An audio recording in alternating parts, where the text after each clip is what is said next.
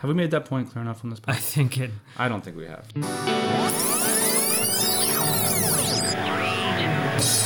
Hey, podcast listener, even if you are alone in your entrepreneurial pursuit, know that today, right now in your earbuds, you are joined by thousands of entrepreneurs all around the globe seeking to do the same thing you are. If you want to know more about this program or this podcast, or want to get barraged by a lot of annoying pop-ups, check out our website, lifestylebusinesspodcast.com. Yeah, buddy, it's the Lifestyle Business Podcast. It's episode 145. It's the taxes episode. It's going to be a good time today. Today, I'm joined by my captain, my co-host, a man who puts the biz into business. How you doing, sir? Doing well. I think we've used that one before, right? I mean, we talk about business all the time.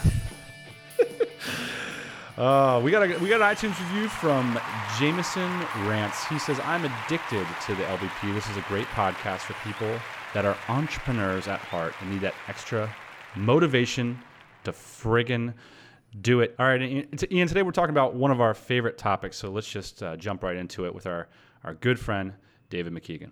All right, so David, in my mind, you're famous because you presented to me this idea of the 1,000-day principle, which is the working title of the book that I've been struggling with for the past few months. So I'm curious, could you give us sort of an overview of what inspired this idea of the 1,000-day principle? Probably the first time I ever heard anything like that was when I was about, 21, 22 years old. I was dressed up in a suit and tie, standing on the platform of a train station in Westchester, heading into New York City for my first day of work after college. And a friend's father was on the platform and saw me there and walked over and he said, is this your first day? And I said, yeah. He says, oh, great. You only got 10,000 days to go.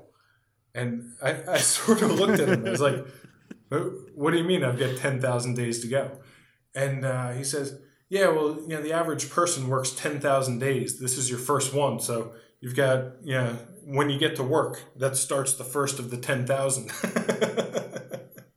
What a jerk. I want to let you guys know we're going to be sharing all kinds of 5 surprising tax tips, ways expats in particular and entrepreneurs can save money on your taxes. That's your specialty, Dave. But I want to indulge a little bit with this entrepreneurial talk because we're so fascinated by what you've done with your business.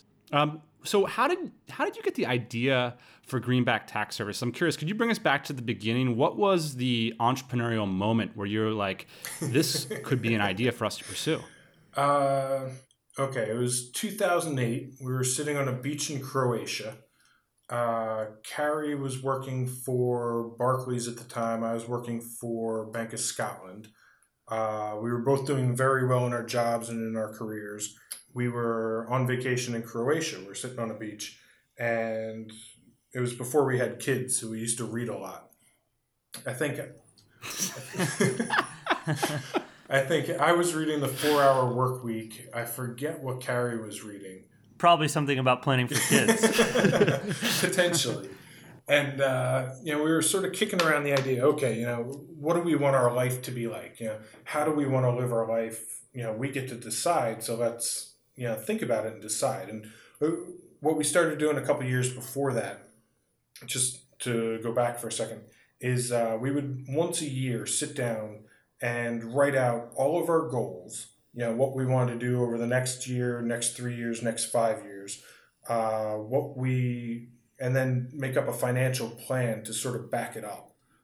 So we'd look at how much money we were earning, what we thought we'd get in bonuses, how much we needed to save.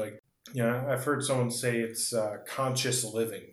You sit down and you decide what you want to do. You don't just let life happen to you. So in the spirit of that, we're sitting on this beach in Croatia. We started talking about some of this stuff. And we said, well, what we want to be doing is traveling more. We want to have a family. And when we have the family, we want to be able to spend time with them. We're probably both working, 60-hour weeks, 70-hour weeks, something like that in London. And so the idea was, do you want to bring your kids into a 70-hour, 140-hour, if you count both of us, work week? What's the point of having kids if you never see them, if you don't get to influence them? So the first thing we did was we broke out a notepad and we wrote down, the goal was to get to 100 items. And we started writing out all the different business ideas we could think of, what we could do, what we couldn't do. And, just anything we could think of. If I remember correctly, we had frozen yogurt businesses in Brazil on there. We had all sorts of crazy stuff on there. Basically just built some criteria around it. And the big criteria was that it had to be location independent. We had to be able to do it from anywhere. So then we went back to the list and we sort of eliminated everything that was, location specific. Frozen yogurt's out. Frozen yogurt, you're out of here. Forget it.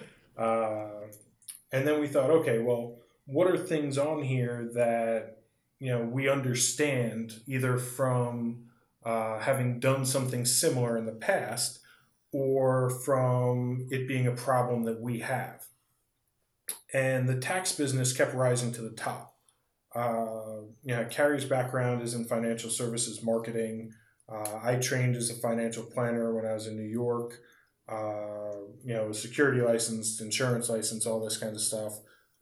And since we've gotten to London in 2004, our U.S. taxes have been a big pain point for us.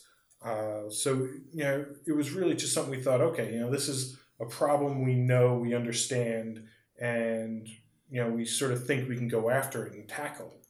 Now, was there a mental mindset shift you guys had to make? Because a lot of people would be in your boots at that time, having the same sets of desires, but they would say, well, I'm not an accountant, so I'm not qualified then to help people with their accounting issues. Was that ever an issue that you guys contended with? Yeah, even at the time, I think I probably knew more than 90% of the CPAs in the U.S. about expat taxes, just because I had been so involved in our taxes for a while. There was never an idea that in order to start a tax company you have to be an accountant. I'm sure that owners of hospitals aren't all doctors. You guys are entrepreneurs. Yeah, exactly. If you own a hospital, you don't have to cut into people necessarily. I guess one of the things, a lot of people look at the entrepreneurial quest as risky, as something that, shouldn't really be done. Maybe if you're planning on having a family, people are nervous about it because the outcomes don't seem as clear from the outside. I'm curious now in retrospect, and I know success can qualify all kinds of ills in the world, but now looking back on it, do you feel like you guys took a risk or that this was a risky approach to life, or do you feel more secure going down this path? We tried to mitigate those risks as much as possible before we took them. When we were in Croatia, that was the beginning of the financial crisis. And, we were both working for banks. Shortly thereafter, the desk I was working on, which was a syndicated loan desk, it stopped. There's nothing to do. And, the first half of that year, I think it was £1 billion of debt. I worked on £1 billion worth of syndications. And the second half of the year, I didn't have a single pound. So, wow. That gave us, gave me some time to sit down and think about it and work about it while being in the corporate environment, continuing to get a paycheck, continuing to have contributions to the 401k and the British equivalent. Also interesting, to insight into when you think about these risks and lucks and all this stuff, like you had a job that from the outside would look like the most secure type of employment you could have, working at a major bank, and then all of a sudden it dries up. Right, just goes to show that where's the security in these jobs, right? I mean, it's the banking industry in 2008. What's the next industry that everybody could be working in 2013? It was a 400-year-old bank, which no longer exists. Yeah, and I think it's interesting, before we got on the call, we were talking about, all these opportunities that you guys are working on, even outside of there's all this other potential. And, I don't know, I feel sold on this idea that once you find a way to mitigate the risks and get yourself through the first 1,000 days, it's like the next 1,000 are so much easier and so much more secure because you've got the skill set of the entrepreneur. So it's like you said, you don't need to know how to do tax returns. You don't need to know how to cut people open. What you're going to do instead is focus your entrepreneurial skill set on good marketplaces, on marketplaces where people are hungry for solutions. And that's a skill set that's never going to go away. And so I do I do look at it as something that's more fundamentally secure, but the real tricky part is that first 1,000 days. Can you manage to survive and get through it? Because, you guys managed to have an amazing success on your first run, but it could have been the case that, Greenback Tax Services didn't work out, and then it would have had to been the next thing. Yeah, exactly. The yogurt stand. Frozen snow cones in the beaches of Brazil. That was one of them. So, David, you were telling us earlier that the U.S. tax code, so a lot of what we're going to talk about today is going to be really U.S. focused, but some of it could be relevant for people from other places as well. But the U.S. tax code consisting of 3.8 million words, which is sort of where you come in, because we're all confused as to how to make the most of this situation. And so what we've pulled together today is 5 expat tax tips that can save you money. All right, so the first one is to qualify for the foreign earned income exclusion. What is that, and what are the 2 ways we can qualify? Okay, the foreign earned income exclusion it's a tax break for people who are working overseas and earning an income overseas. Now, for the 2012 tax year, so the tax year we're filing for right now, this can be a $95,100 benefit. So, somebody like you, Dan, who's working and living overseas, the first $95,100 you earn can be U.S. tax free. So now, does that mean that I can just make $100,000 without paying any taxes? Or there are some liabilities in there as well, right? Well, it's without paying any U.S. income tax. Now, depending on how you have your business structured, you may need to pay the self-employment tax, Social Security and Medicare tax, which is, it's 15.3% right now. So, and that comes out before the foreign earned income exclusion. So, if you're a digital nomad, you're running around the world, working overseas, and you can have a U.S.-based business. So if you're a sole proprietor, meaning you don't have any sort of corporate entity, or you're a LLC or a partnership or a S corp, you'll have to pay the self-employment side of things yourself. It's a little different if you're a corporation. So if you're like a sole proprietor or one of these tax-through organizations, you're going to still have this Social Security liability if you don't have a foreign corporation. Is that correct?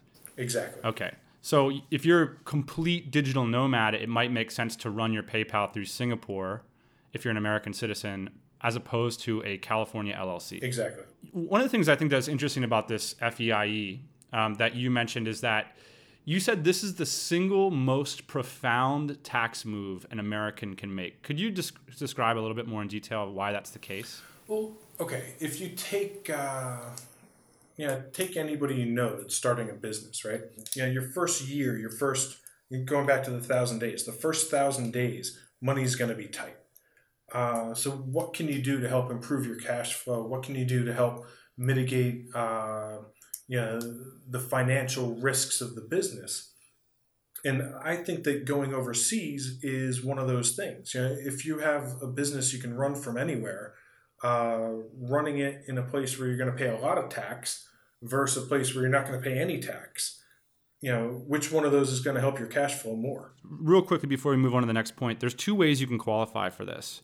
There's bona fide residence test, and then there's the physical presence test. I don't meet very many people who are qualifying for the bona fide residence. Is that more for employees and not entrepreneurs? Well, it can be for entrepreneurs, but it's more for people that have roots in a specific place. So, for instance, when Carrie and I were living in London, we'd been there for 6 years. We had residency in the UK. We paid UK taxes. We paid into the UK national insurance scheme and all this kind of stuff. So we qualified as bona fide residents when we were there. Most people that you talk to, most people that are just starting out are going to qualify under the physical presence test, which basically means that you're in a foreign country for 335 days in a 365-day period. And this is even if you are going abroad. Let's say you marry somebody who's British and you move to the UK, and your first year there, you're still going to need to qualify under the physical presence test, because the bona fide resident test wouldn't kick in until you've already been living in one place for over a year. Got it. Interesting. All right, so we're a bunch of commitment-ophobes, so I don't know if the bona fide residence test is going to apply. Sticking to the physical. Yeah. You guys are all about the physical, right? Okay, so the number 2 interesting thing, let's talk a little bit about the FBAR. The FBAR is something, David, that really scares people, because the FBAR is this treasury form that you have to tell the U.S. government about all of your bank accounts worldwide. And one of the things that you were mentioning in your webinar materials, and if you don't mind, I'd like to post those materials at the blog, is... Yep, I updated it for you. Excellent. So the idea behind the FBAR is that it's not really focused on the small guys like us. Can you tell us the background and the purpose of this form that looms so intimidatingly in the minds of entrepreneurs? The FBAR is a form you need to fill out if you have over $10,000 or the US dollar equivalent in all of your foreign financial accounts combined. The $10,000 mark, that's a big red flag in the financial industry. Yeah, you're not allowed to take more than $10,000 from one country to the next without reporting it. You're not allowed to deposit more than $10,000 in a bank account in the US without the bank notifying I don't remember who, but there's a form that the bank has to fill out notifying somebody that a $10,000 cash deposit was made. It's a money laundering thing. It's an anti-drug thing, all this kind of stuff. So rewind for a second. The FBAR is there to try and catch people who are hiding money overseas. There was a big case against UBS a couple of years ago. Basically, UBS was setting up tax structures, helping wealthy people hide their money inside UBS to avoid tax in the US and across Europe and everywhere else. So what the FBAR is doing is saying, well, now you have to report these accounts to us each year, you as the individual, and the FBAR and the FACTA and all this kind of stuff is going to carry over to the institutions as well. So to get speculative here, then what they're trying to do, so they just got hot on the FBAR, that being the U.S. Treasury, within the last half a decade. So is the idea then that they're trying to sort of cross-reference the FBAR coming from individual Americans with I think it's FACTA that's coming from the banking organizations themselves? Is that the idea? Yeah, I don't think they're quite there yet, but I believe that that's what they're going to try and do. Okay. And so this really affects expats, because a lot of times, we'll have over $10,000 in a bank account, where you're living. Say you're living in the Philippines or something like that. You have a local bank account, and maybe this is where you keep your cash flow or your checking account, right? So as expats, we need to file this FBAR if we've got over $10,000 in a foreign bank account. And it also doesn't get filed. The FBAR doesn't get filed at the same time as you file your taxes, correct? Correct. The FBAR is a completely separate form. It goes to the Treasury, not to the IRS. And so the FBAR has to be filed by June 30th each year. Whereas your taxes, if you're living in the U.S., they're due April 15th. If you're living overseas, you get an automatic extension to June 15th, and then you can file for an additional extension to October 15th. Excellent. All right, let's move on to point number 3, which is that you might be eligible for a foreign tax credit if you are paying any income taxes in a foreign country. So in other words, the IRS does not want to double tax you. Explain how this works. The government wants you to work overseas because you're going to learn stuff. You're going to be able to bring business back and forth, and all these wonderful things of having people be mobile in the workforce. So the foreign tax credit is designed to help people who to avoid double taxation, who might get taxed if they were only using the foreign earned income exclusion. So, you take me as an example. When Carrie and I were living in the UK, we were both doing very well at the banks we worked at, and we were making well over the foreign earned income exclusion amount at the time. But we were also paying British tax, and the British tax system, I don't remember the exact numbers, but it was 20% on the first 35,000 pounds that you make, and then 40% on everything above, I think it was like 40,000 pounds or something like that. So, we were paying a higher tax rate in the UK than we would have been paying if we were paying tax in the US. So the US government was actually giving us a credit for what we were paying in the UK that we can carry forward on our US taxes. Oh, wow. I see. So the idea is that if you're making $100,000 a year in the UK and they're charging you, $50,000 a year because you have to pay for the NHS or whatever, and then basically the IRS is like, well, we would have only charged you $35,000, so you get a $15,000 tax credit to carry forward into the next tax year. Is that the idea? You get a dollar for dollar tax credit for whatever you're paying to the foreign government. So, if you're paying 40,000 pounds a year in tax in the UK, potentially you could get that big a credit. Now, you can't double dip, so you can't use the foreign earned income exclusion and take the foreign tax credit on the same money. Okay. So if you made then 95.1, you got your first 95.1 tax free, but then paid 40% taxes up to your, say, $150,000 salary, you would get a tax credit on all that taxation over and above the 95.1. Yeah, basically, yeah. We were saying earlier in the show that Shakespeare only wrote 900,000 words, and they were much easier to understand than the 3.8 million that the U.S. government has written. All right. The fourth point is that you might be eligible for a foreign housing credit. So how does this benefit work? The foreign housing credit can really help people out if you're living in high-cost areas. So the way this works, this is tied into the foreign earned income exclusion.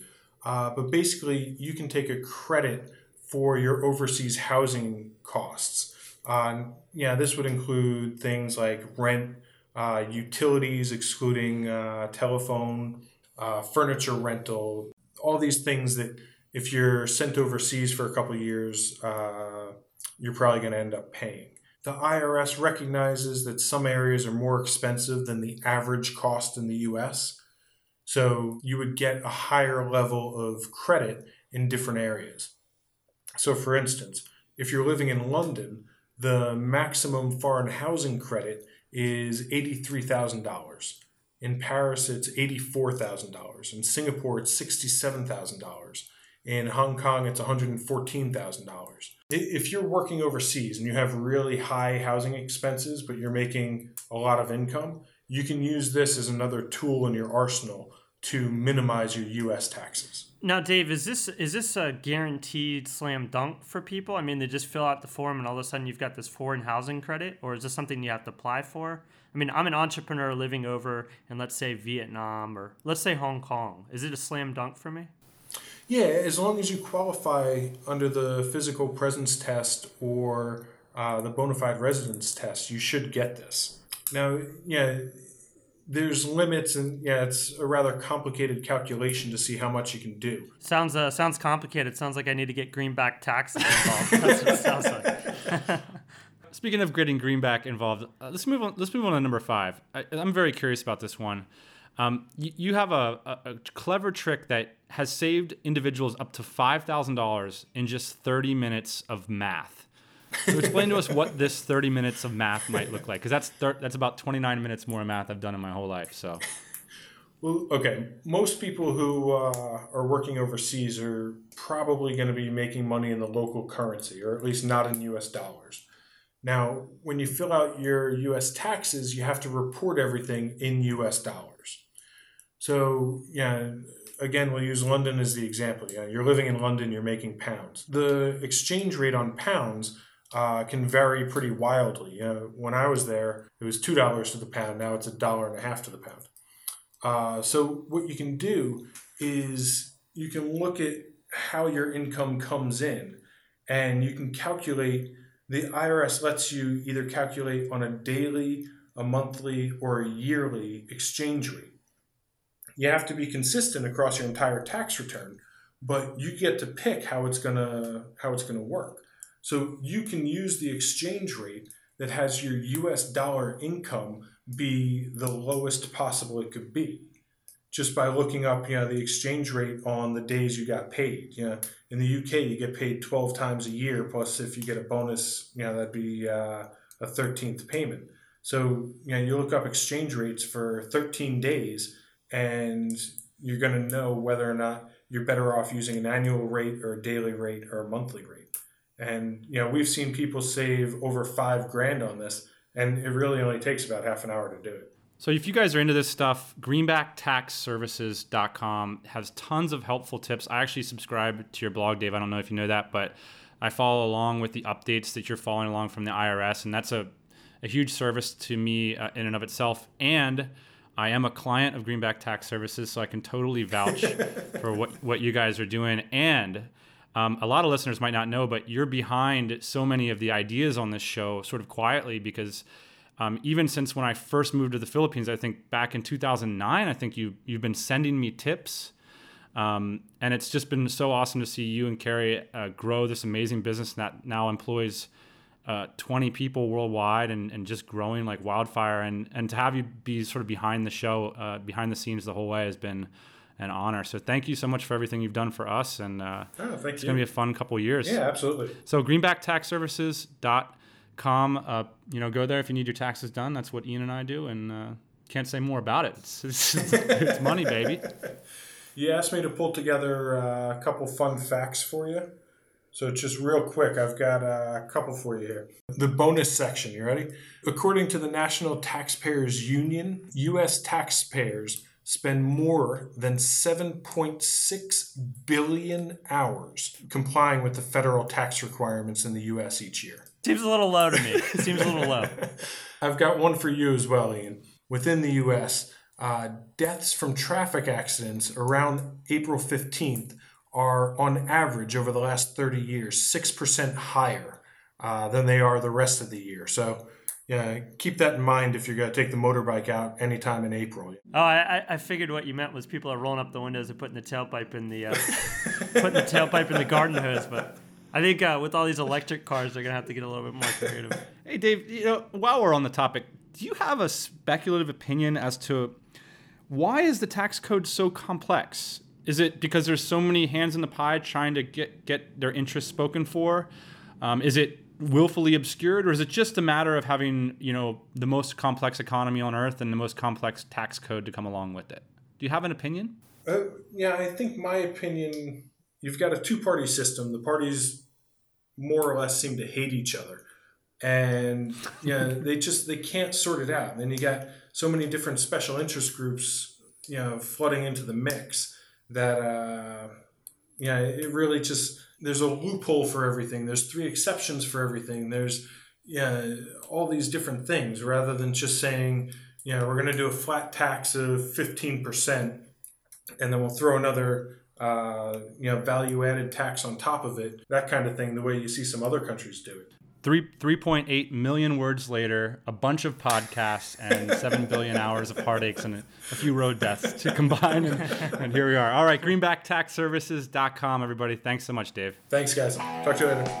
All right, it's just the tips. Hey, I got a quick tip for you, Ian. This is courtesy of Cody McKibben from Digital Nomad Academy and Thrilling Heroics. Told me about this application called Caffeine App. And it's very simple, but it comes in handy quite a bit. Actually, I'm using it right now.